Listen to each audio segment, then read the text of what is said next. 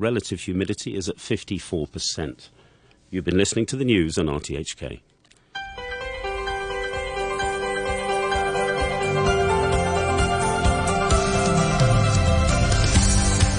Good morning and welcome to Backchat. I'm Jim Gould and your guest presenter is Mike Rouse. Good morning again, Mike. Yes, good morning, Jim. On today's programme, we're talking about whether there should be an age limit for taxi drivers after an accident in Fortress Hill on Sunday injured 3 pedestrians, 2 of them seriously. An 84-year-old cab driver was arrested. It was the latest in a series of serious incidents involving taxis. The Transport Commissioner, Rosanna Law, has said the government is considering tightening health check requirements for commercial drivers. According to a Legislative Council paper in 2021, more than half of taxi drivers in Hong Kong were aged 60 or above and almost 10% were aged 71 or above. Figures for 2020 showed the number of accidents involving cab drivers aged 55 or above reached 2,320, more than double the number of those aged below 55. And after 9:45, we're going to be talking about concerns over kidney diseases that may be present in 1/7 of Hong Kong's population. Let us know what you think on our Facebook page, Backchat on RTHK Radio 3. You can email us at backchat@rthk.hk or give us a call on 233 88 266. Joining us now on the line until 9:30, we have Michael Tien, roundtable convener and legislative councillor. Also, we have with us Professor Terry Lum, who of the Henry G. Leung Professor in Social Work and Social Administration from the University of Hong Kong. Professor Lum is going to stay with us a little bit longer after 9:30, but thank you to both of you for joining. We may be joined by a third guest in a moment, but perhaps Michael Tien, we can come to you first. Good morning. Good morning. So, do you think the current system of checks for cab drivers and other commercial drivers is adequate? If not, how do you think it could be improved? Well, answer to your first question is no. The answer to your second question is, I think what's outlined in the Ombudsman report. Let me just say this, okay? Currently, those below 60, they issue a 10-year license. Those from 60 to 70, it's a 3-year license. And those above 70, it's a 1 to 3-year license plus body check whenever you renew the license. So it's not annual. And then the body check is just signed up by the doctor. It didn't say specifically what to check. So it's just a matter of finding a doctor give you a clean bill of health as a driver. Ombudsman's report suggests that the body check has to clearly state what are to be examined by the doctors. So there's a checklist, okay? And it is for all drivers. So now I'm talking about all drivers above 70, not just taxi drivers, okay? And then the Ombudsman suggested more stringent requirements for commercial vehicle drivers. So in other words, those over 70, you need to do body check. However, they did not specify the age where they did not specify the frequency of the body check, okay? And but they did say that if it's a commercial driver above 70, it should be more stringent in terms of the body check than the private driver. My suggestion is pretty much just, let's say, I look at other countries, and I've been looking at Mainland. Mainland, for drivers over 70,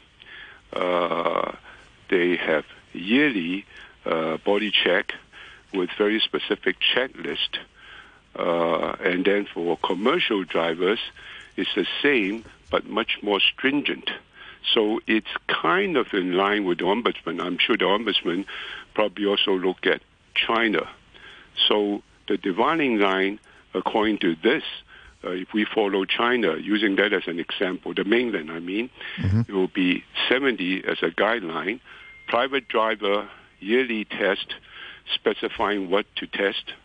in terms of body check, and commercial driver about 70, same but much more stringent body check.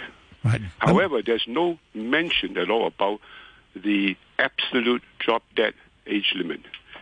In other words, if somebody is fit and worthy, is there a limit where no matter how healthy that person is, that person cannot be allowed to drive either a private car or a commercial vehicle? Seems like in other jurisdictions there is no such mention. So that is actually a very sensitive issue. Right. So should age alone be the sole deterrent or the sole criteria once you agree on that certain age? So my suggestion is, there's also a penalty here involved. So to counteract those people who are getting older and older who thinks they are fit to drive, but if you have a very high penalty for causing death through careless driving, currently the maximum penalty is 10 years. Because the maximum penalty is 10 years, you ended up with a private car accident in 2021 where there's 1 death and 7 casualty caused, and the driver eventually was charged with careless driving and only sentenced to 16 months. That's based on the current maximum penalty of 10 years. I think what we need to do for this particular area is to increase the maximum penalty to something like 30 years.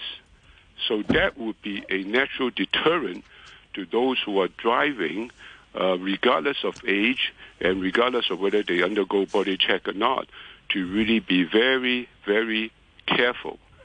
And if you are over 75 or whatever, even though you feel you're fit, you just tend to be much more cautious. Right.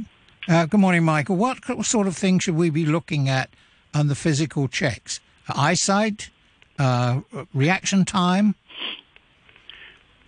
general... If I were to give you any particular, I would say that it's against my principle, Mike, because you have all these overseas jurisdictions, all right? They've done these things over the years many, many times. The best is to go to the other jurisdiction and find out what they are checking for. The easiest is mainland, right? I'm not a health expert, nor am I a physio expert. So the best is look at other jurisdictions. But definitely, currently, I know for sure that all you need is to get a doctor to sign off saying you can drive. That is obviously not enough. I think in the future, when you're over 70, if you're a private driver, you need to have a doctor test certain things and check off each list. I don't know, it could be blood pressure, it could be your heart condition, it could be your eyesight, it could be your reflex. I don't know. And then there's a differentiation between this in this checklist between a private driver and a commercial driver. Okay. Well, let's bring in Professor Terry Lum. Just before that, I just want to read a email from listener Alonso. It says the serious accident in Fortress Hill was the latest in a number of accidents involving elderly cab drivers over the past few months, and he lists a series of 4 accidents, all involving drivers over the age of 70. And then goes on to say, I'm curious as to what percentage of Hong Kong cabbies are in their 70s, 80s. I fully appreciate that driving a cab is an important source of income for many elderly people, especially in the wake of the economic slump that Hong Kong has endured for the past 3 to 4 years. Hong Kong clearly doesn't have a mandated retirement age for cabbies. What conditions do elderly cab drivers have to satisfy before their licences are renewed? Should the current rules be tightened up? Okay, thank you for that, Alonso. And those topics are what we're talking about this morning for sure. But Professor Lum, is there a danger here where, older drivers involved in accidents, and it's like almost like an automatic reaction to say that, well, we should have a cut-off age, whatever it might be, 65, 70, 75. What do you think? No, I definitely agree. We should strengthen our regulation for the fitness to drive for commercial driver, including a test driver. So I just did a quick research this morning. In fact, Singapore has such a regulation, so 75 or older, that it will be the drop-dead age for test driver. But I want to step back a little bit here. I think there are two questions we are facing. The first question is, why are they still driving, right, at the age of 70, 75, 80, or even 85? Why are they still driving? So the second question is, when we talk about fit for driving, I think the attention focus on the medical test, actually, or medical exam is the wrong place to kind of want attention. We should focus more on functioning rather than medical. So medical is the basic, but a medical doctor is not the best person or best professional to test for functioning. And when we talk about functioning, we talk about three dimensions. One is the physical functioning. So medical doctor usually do a good job, in physical functioning. But second one is the mental functioning, their mental health status. But even more important for older people, their cognitive functioning is also important. So we need to know whether they have early sign of dementia, mild cognitive impairment, whether they have any, medical condition or health condition that affects their decision-making ability as well as their processing time. So they may be intact in decision-making, but their processing time may be slower than a typical non-elderly person. So I think these are the two questions we need to address systematically instead of just a reaction to an accident here. Right. Well, good morning, Professor. Who could do such a test? Actually, if you look at, for example, in Taiwan, when they decide a person who are the work ability or productivity of a person who came any disability benefits, they have two levels of tests. The first level is by medical doctor to certify them physically whether they have any chronic disease. But another level is usually by someone like a physical therapist or occupational therapy who do the functional test. And then for elderly person, I think a lot of family physicians, if they don't have specialized training, they will not be able to make a diagnosis on cognitive impairment. So for cognitive impairment, usually either a geriatrician or a geri-psychiatry who are kind of have the right knowledge and skill to do the cognitive ability test. Do you think then it's a bit of a loophole if the driver can choose his own physician to do the test? Definitely. I think for anyone who want to continue to operate heavy machine, including commercial truck or test driver, I think we need to have a system for testing instead of letting the driver to pick one physician to complete a form to certify them. I think we need to have a system there to make sure they go through a battery of tests, both, as I say, both medical, cognitive, and mental health. All right. Michael? Yeah, Michael Tien, would you support that? Do we need a testing centre where these things are properly checked? Actually, I may have to correct a bit about my earlier statement that there are other jurisdictions that are no drop-dead age for commercial drivers. I realize that Singapore, Japan, mainland Taiwan, they all have it in the 70s, 73, 75, something like that. So I think the best is actually have a complete review of Hong Kong's situation, look at the other jurisdiction, and then have an absolute cutoff point. With regard to testing, I totally agree. It has to be probably a list of government-appointed testing physicians that are authorized to do these things, because it really involves public safety, especially when you're looking about driving a huge tonnage commercial vehicle that can cause immense damage. But don't forget, we are talking mostly about commercial driver today. When I look at the serious incidents from 2019 to 21, private car, truck, private car, there's four out of 7 serious cases, 4 involves private cars, 3 are commercial vehicles. So I think the problem also is with the private car drivers. You could argue that they're not transporting a lot of people in their car, but they can cause serious damage to other drivers and causing death. Right. Okay, so increasing the penalty is definitely something we must consider. And then also having health check for these private cars are also, I think, very important.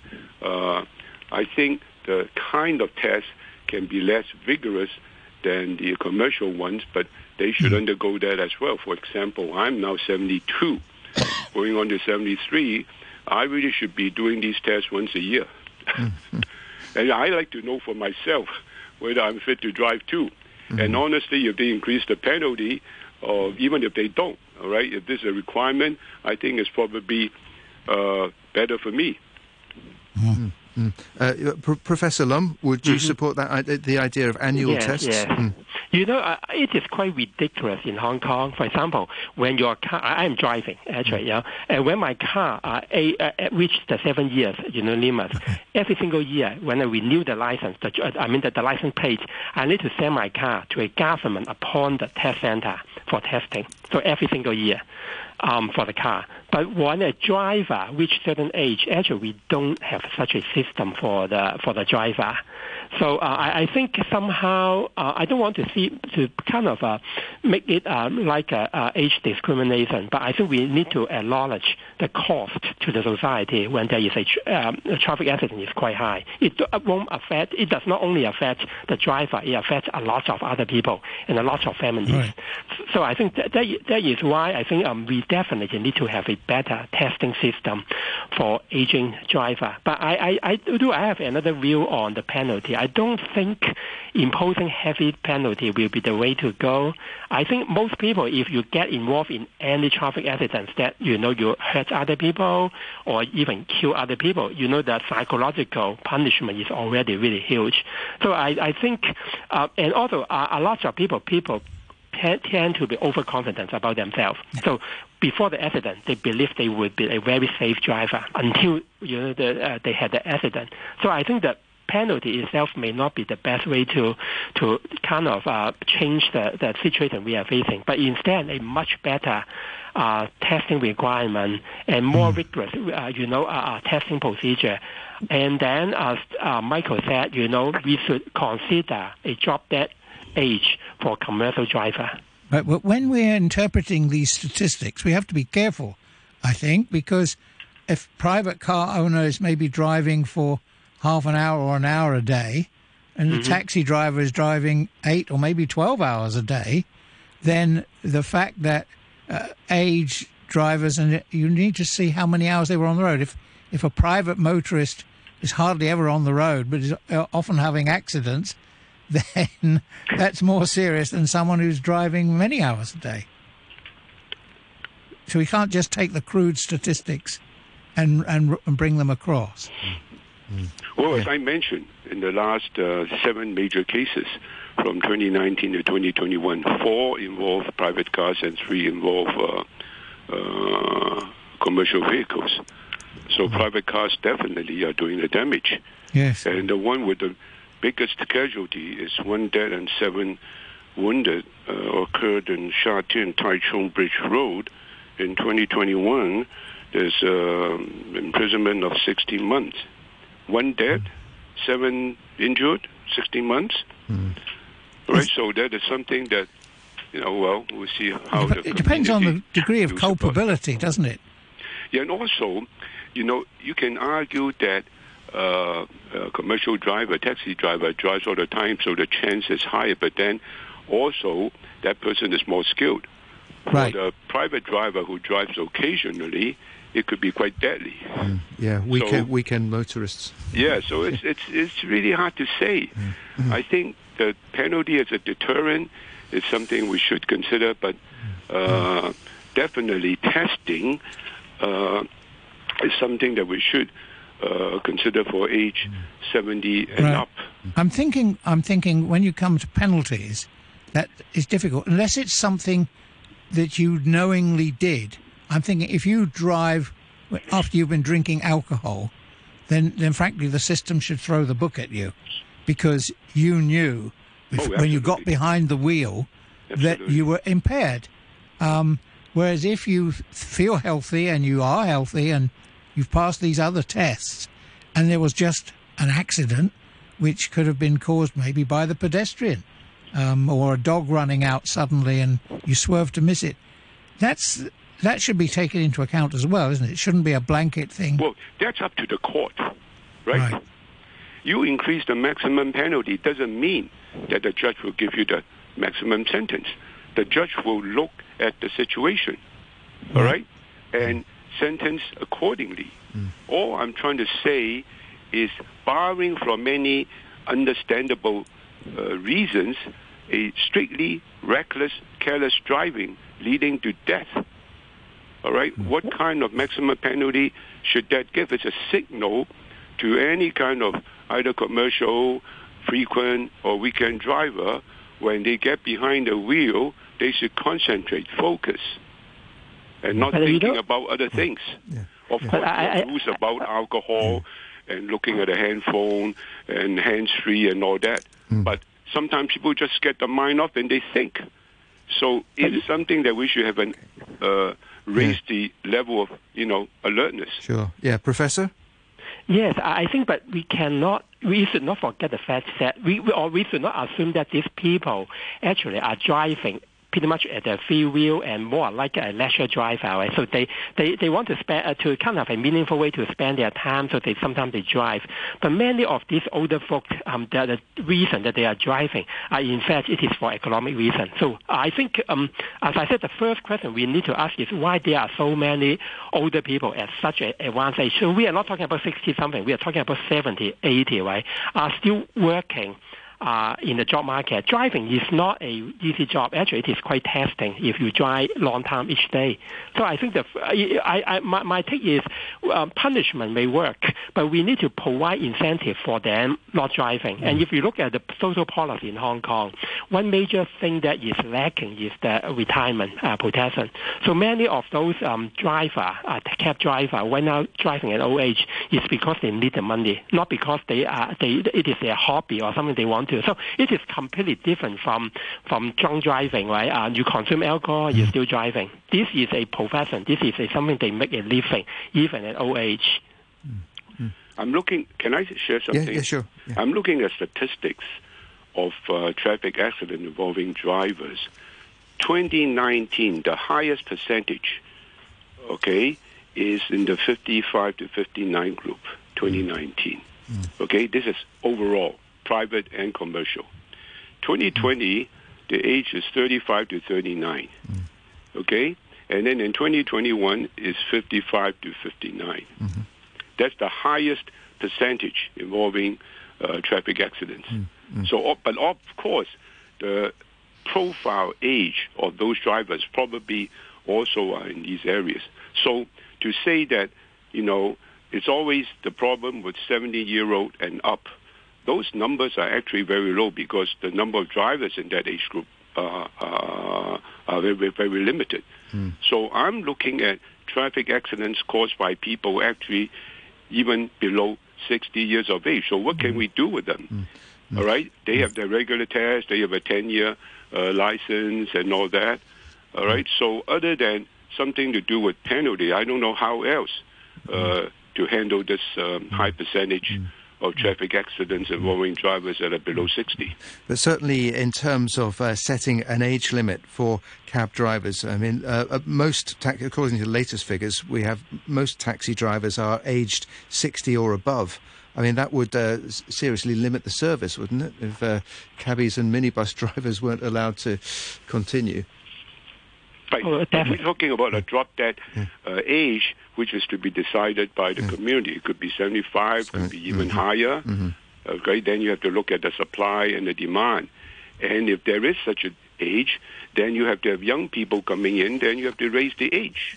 How do we get young people interested? You have to raise the wage. That's getting young people into the into the taxi industry, right. Mike, that's another topic, I think, which we won't be able to... We don't quite have time to go into it now. We have to thank Michael Tien, because I know you have to leave us at 9:30. Professor Terry Lum, please stay with us for a bit longer. We're going to take a short break. We've got a news summary coming up, followed by a couple of announcements, and we hope to be joined by another guest after 9:30 on this topic, possibly, and then for the last 15 minutes we're talking about the prevalence of kidney disease after a new survey. Okay, let's have a quick look at the weather before we go to the news summary. It's currently it is 19 degrees and the relative humidity is at 52%. And now the news. Chief Executive John Lee says top Beijing official Xia Baolong has called on Hong Kong to be ready to tackle so-called hidden forces seeking to undermine the SAR's social stability. John Lee was speaking to reporters after flying back from Beijing, where he attended the opening session of the National People's Congress. A local activist has welcomed the finalisation of a high seas treaty between United Nations member states, which will pave the way for the creation of marine protected areas in international waters. Lydia Pang, interim head of Oceans Conservation at WWF Hong Kong, told RTHK the treaty aimed to protect 30% of the high seas by 2030. And a new law to crack down on migrants arriving in Britain in small boats from Europe across the English Channel will be unveiled today. The British government has been promising to step up action to tackle the issue after the numbers making the perilous crossing soared to more than 45,000 last year. And we'll have more news at 10 o'clock. Be a positive parent and nurture children in proper ways with a good attitude. Show more care and encouragement to your children to help them build confidence. Cultivate positive and optimistic attitudes. Appreciate your children's uniqueness. Unleash their potential to help facilitate children's all-round development and promote their physical and psychological well-being. Parental care and love help children grow up with confidence. Brain, heart, lungs, liver, stomach. There are two more major organs at the back. Kidneys are low-key by nature. 1 in 10 people suffer from kidney disease to varying degrees. Those with diabetes or high blood pressure or with family or past history of kidney disease are more at risk. It can be completely asymptomatic in the early stage. Regular checkups can help detect kidney disease early to avoid kidney failure. Let's care more about the kidneys for better kidney health.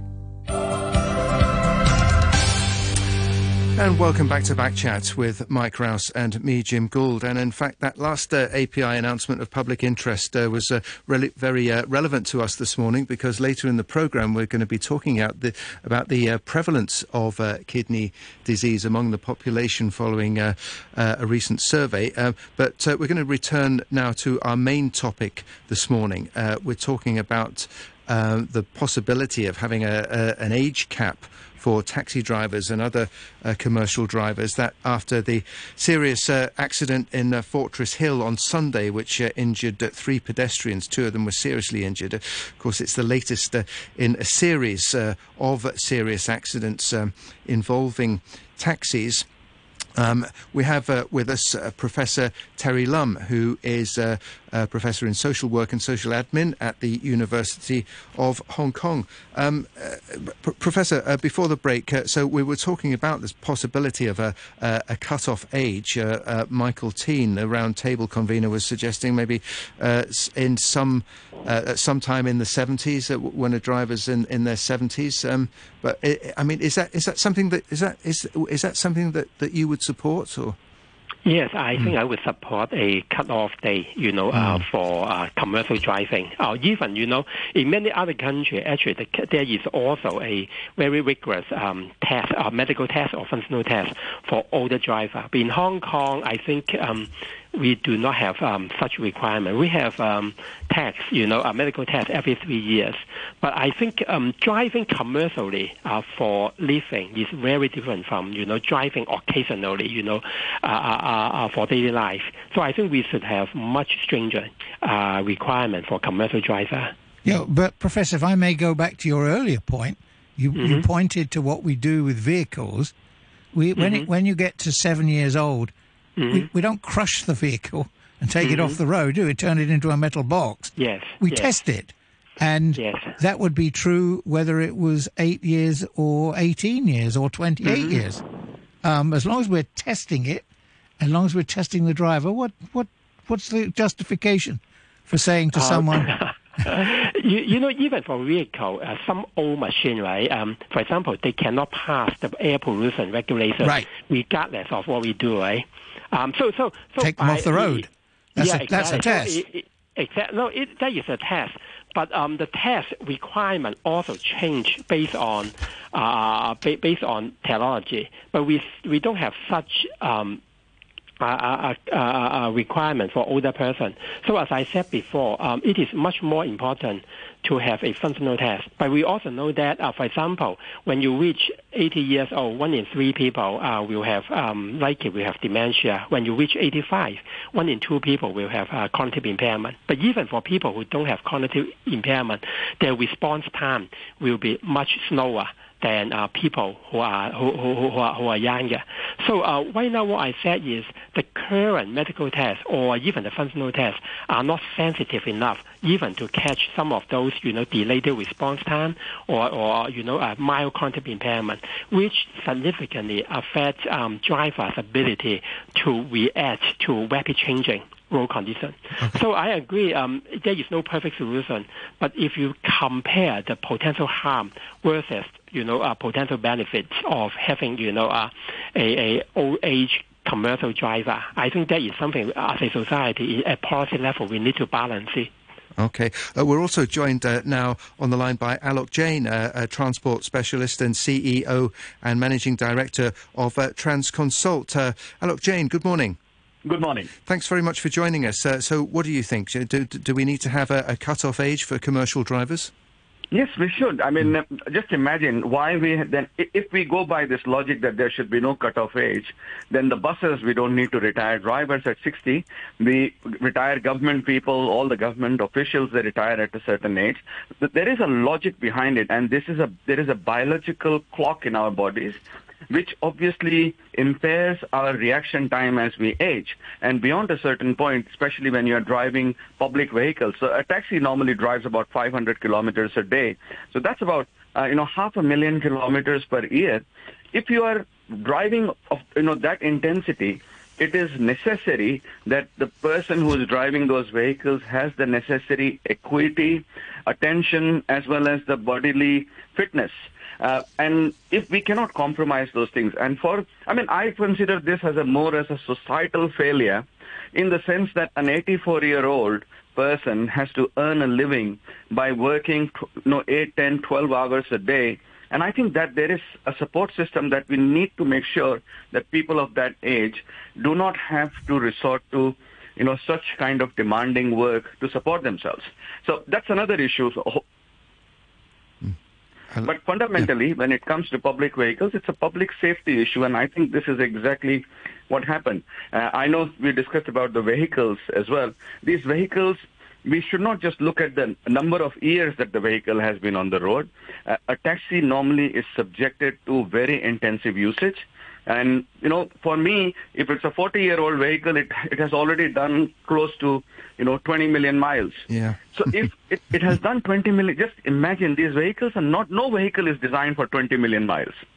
So if you have gone through that kind of a cycle, the vehicle, even though it could run on the road, it would not have the structural integrity that, you would like to see in a public vehicle. So is this another part of the regulatory regime that needs addressing? Vehicles yes, like that need to be retired much earlier.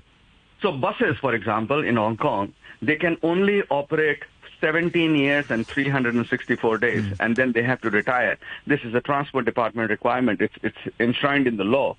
And I think we need to have similar level of aging built into our legal framework so that we have vehicles which are sound, which have the structural strength, and which can comply with the safety and technological requirements that are evolving around the world. Could there be a two-tier system where we're treating commercial drivers differently from casual drivers? private drivers? We already have that system, actually. So in terms of, if you're referring to licensing, of course, yes, answer is yes. But if we just talk about, the driving requirements, we do have those systems. Commercial drivers are required to have certain amount of breaks. Unfortunately, those laws which apply to, let's say, a bus driver today in terms of number of breaks and how many hours they can work, the fatigue monitoring and all of those things, none of that is translating into monitoring of the taxi drivers, unfortunately. So a taxi driver, I have met taxi drivers who have done straight shifts of 16 hours, and they keep bottles in the car, and they literally use that car as a toilet. A car is their food, eating place, everything. So they are dining, they are basically living in the car. And I think that's a pathetic situation for anybody. I mean, this is something that we have not addressed. It's completely out of sight, and we don't really seem to care about it. Okay, a couple of emails here from listeners. This one from Mike says, look at one's record. If they have a poor driving record, take their licence away regardless of age, not because of age. People with bad habits drive badly their entire life. Those with good driving habits drive good. Age is just a number. And Philip says, Dear Backchat, I personally think drivers over the age of 65 should have to do a driving test to renew their licence, conducted by qualified driving instructors and focusing on eyesight, reaction time, anticipation, good use of indicators and road signs. Thank you for that, Philip. How about that suggestion, Professor Lum? Drivers, when they get to 65, should have to take another driving test to make sure that they're still capable and competent?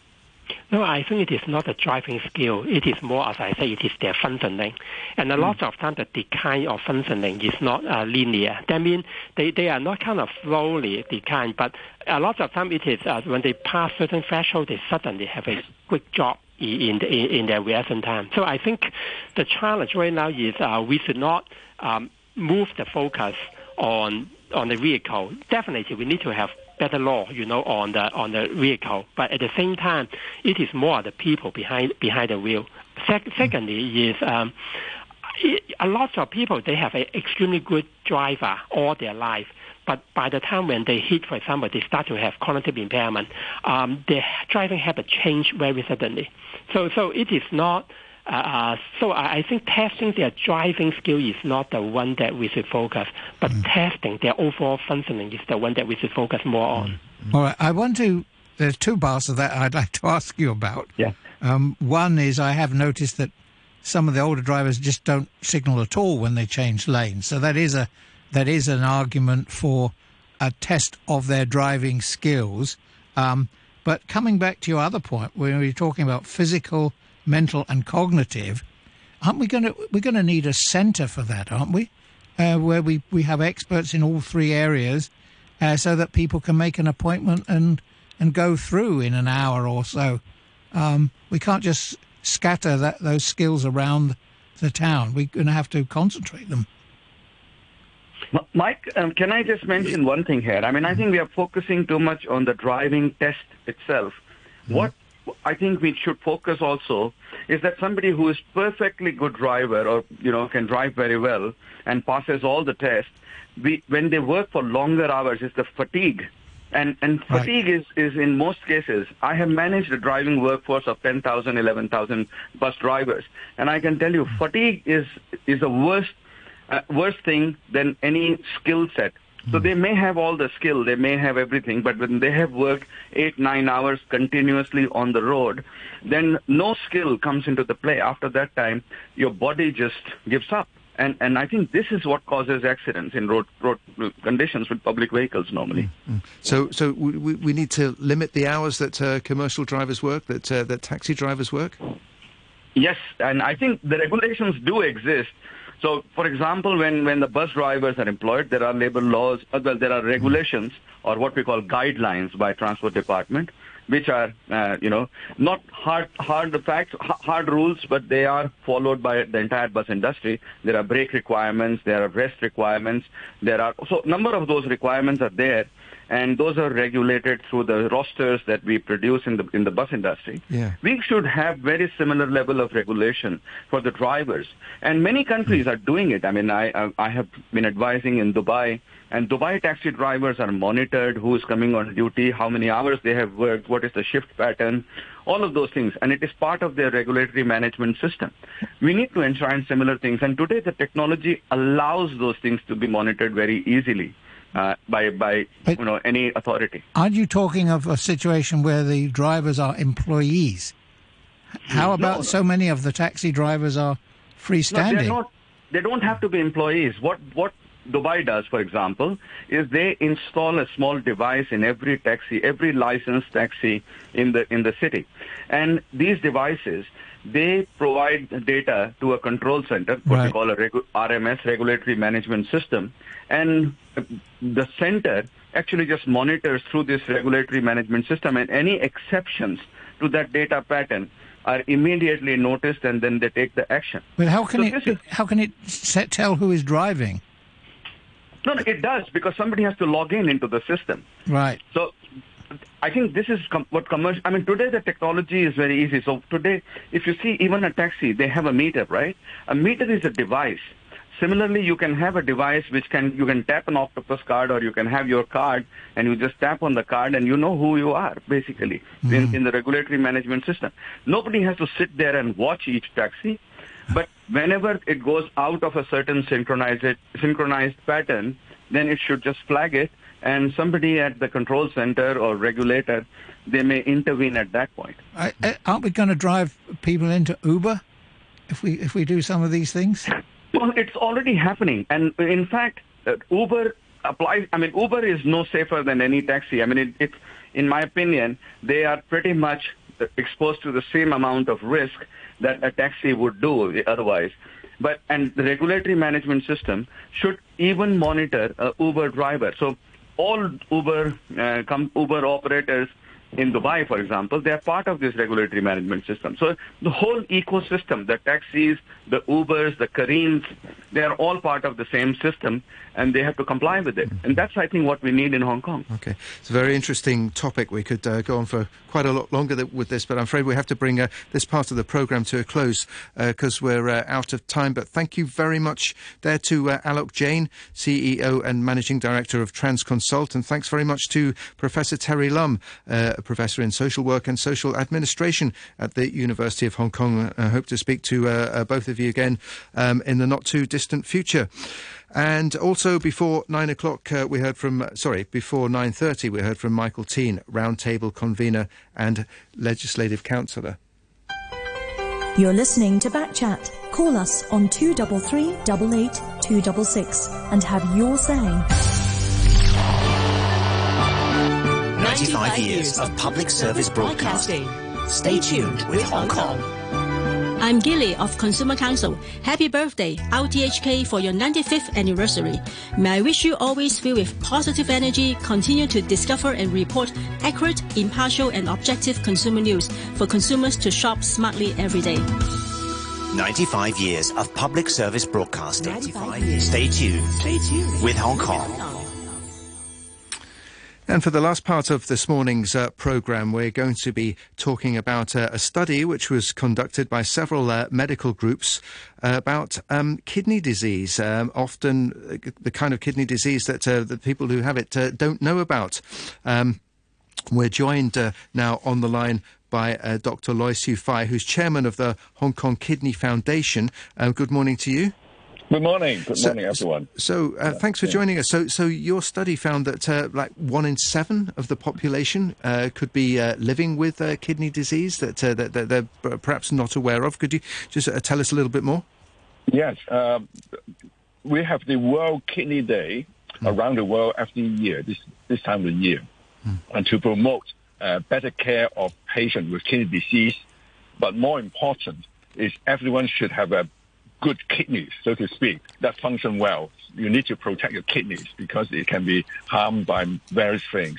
And the major theme of the World Kidney Day around the world this year is to prepare for the unexpected. In the broader sense, we were interested in prepare everyone for unexpected consequence of disasters and weathers and war, that sort of thing can prevent people to get treatment. But in Hong Kong, we thought we could focus more on individual, that you may be unprepared, unexpected, that you may have a disease that which affect your life, such as diabetes. Just gives you a bit more information. In fact, it is very common that people have what we call communicable kidney disease, such as diabetes, hypertension. It's very common. Over 1 million people in Hong Kong have it. But we estimate there's probably another 1 million people who do not know that they got those disease. That's what we're trying to find out. Are you recommending then that people go and get checked? Yes, well, to some extent, we need to be sensible about this.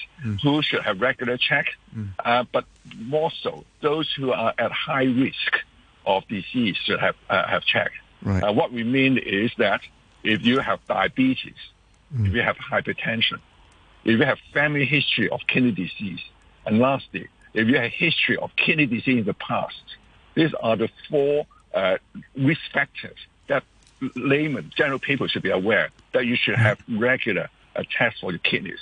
Not necessarily every year, but every few years at least. Those are 4 high risk factors. But generally, people have. Dr. Loy, good morning. What if you're a regular guy and you don't know about this? What sort of symptoms could there be that would tip you off that you should go and see a doctor? Well, that's the problem. You're right in that. The problem with kidney disease is it has no symptoms. You have no symptoms at the beginning. You don't know your kidneys go wrong. It doesn't give you pain unless you got kidney stone. That's the only one that gives you pain. But otherwise, your kidney can be inflamed, infected, and you do not have symptoms. So unless towards a very late stage when you become very tired, you start vomiting. So the problem is that it does not show up. That's why it's a hidden disease. That's why we need to have some regular checkup. Now, if you're a normal individual, we don't want to frighten everyone. We need to be very sensible about what we're doing. As a normal individual, what you should look is to look at your blood pressure, and your body weight. Those are 2 simple things that all of us can do at home every day, or almost. What are the causes then? What sort of behaviour, lifestyle, alcohol, smoking, what sort of things would add to the risk of this? The higher risk is obesity, overweight. Because overweight causes 2 major problems. It causes high blood pressure. It causes diabetes. Of the 1,600 new cases of end-stage kidney disease that we have, that your kidneys are no longer working, you need dialysis, you need transplant to maintain your life. Every year, about 1,600 new cases. Of this, you may be surprised to hear me saying that 50% are due to diabetes. So if we don't do anything, if we just focus on diabetic patients, those is important. 10% is due to hypertension, okay? Those are the 2 most important reasons for long-term kidney damage. The other one is what we call glomerulonephritis. That is inflammation of the kidneys. This is out of blue. You don't know why it happened. We don't know why it happened most of the time. It's just auto damage of your own kidneys, and that costs about 10%. But let me say once again, the main thing that we want to focus is diabetes, and high blood pressure. What are the safeguards then? What can you do in your life, in your diet and behaviour that would protect you? Yes, very precise. The question that we need to address is we need to move backwards. Of course, if you've got kidney disease, we can actually slow it down for you. If you've got diabetes, there are now very good protective drugs to protect your kidneys from damage. But most important of all is to control your blood pressure, so to control your diabetes. And to do that is to lose weight. Do you see my line of logic going backwards? In order to lose weight and control blood pressure, is to do exercise, is to be active. Do exercise, just simply walking. Recently, we've been promoting walking 10,000 steps a day. It sounds a lot, but it's actually achievable. If you walk 10,000 steps a day, you actually put your health in a lot better position. And the second thing is, just exercise and walking is not enough. You have to be careful about what you eat. There's no point for me to tell you, you should do not eat this and not that. But we're suggesting that every one of us can eat more smartly. Being more smart is avoid the sugary things, avoid the very salty things, avoid the very oily things. If you can do these two things, eat smart, eat well, and do more exercise, be it real exercise to the gym or just simply walking. You put your health in a much better condition. Right. And if you have better condition, your kidneys are going to be much better. Well, I'm off to the gym in a minute as soon as this program's over. So I feel I'm meeting you halfway here, but my weak point is the obesity. I'm overweight. Yes. But I do get a checkup every 6 months for diabetes and the other things that you mentioned. Obesity, as you know, 2 days ago is World Obesity Day. We got a World Day for everything. World Obesity Day. And you probably heard that 1 in 2 person in Hong Kong is overweight. Our survey found a lot of people overweight. Let me share with you the other key thing that we find. Well, we did a survey at the shopping center to be convenient for a patient. We go to the front end, to the ground root to do it for old people. A lot of elderly patients come forward. We find a very large proportion of patients with hypertension, diabetes, high cholesterol, and overweight. But 2 important points I want to share with everyone. Of those we find, which is a very high proportion, 40-50%, over 50% of them do not know they got the problem. That's the problem. The problem is that they do not know the problem.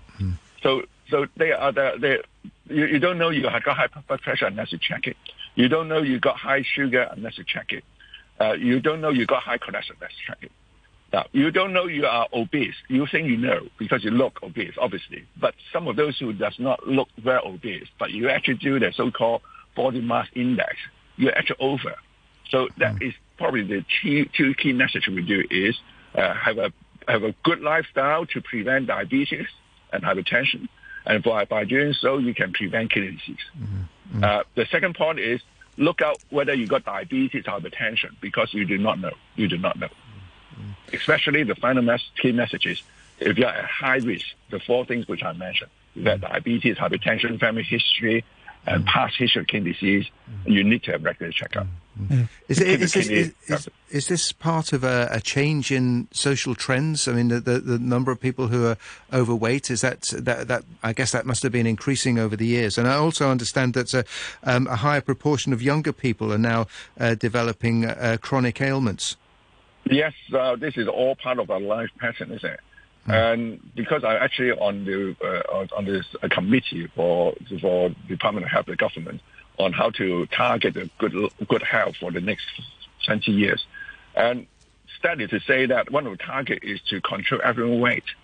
But what we have gained, what we have actually managed over the previous 4 or 5 years, we have lost it with COVID.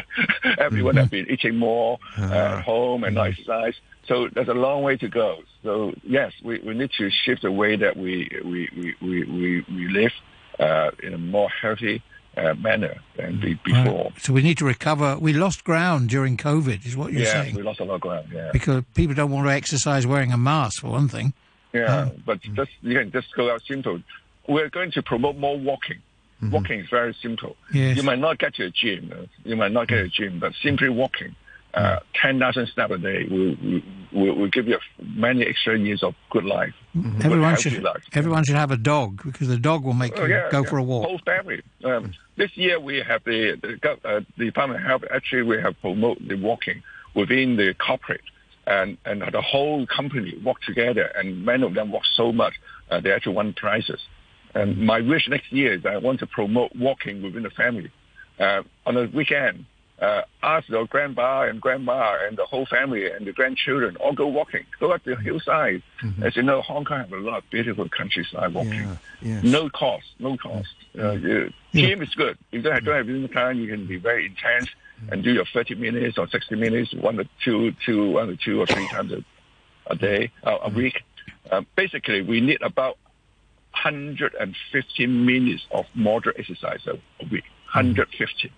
So you can do 3 sessions of 5 sessions of 30 minutes. That's our thing. Yeah. But simply walking is the most effective way to promote health for them. 3 gym sessions of an hour. That will do. That would do. That'd be great. Thank you. That'd be very good. Yeah. And like you say, walking is easy to do. It's you can walk around the office, walk up and down the stairs instead of taking the elevator, and a couple of hours of doing that a day, wouldn't you get there? And that would be a 10,000 step target easily met. But I guess, a lot of people in office now, they work they do work with a dash that can go up and down. You can actually do steps while you're walking. Excellent. When I watch football, I cycle. Oh, right. On my bike, that's 1.5 hours exercise. Very good, very good. Okay, so thanks very much for speaking to us on the programme this morning. That was Dr. Loy Siu Fai, who's chairman of the Hong Kong Kidney Foundation. Stay with us. We've got the news coming up, followed by Brunch with Noreen.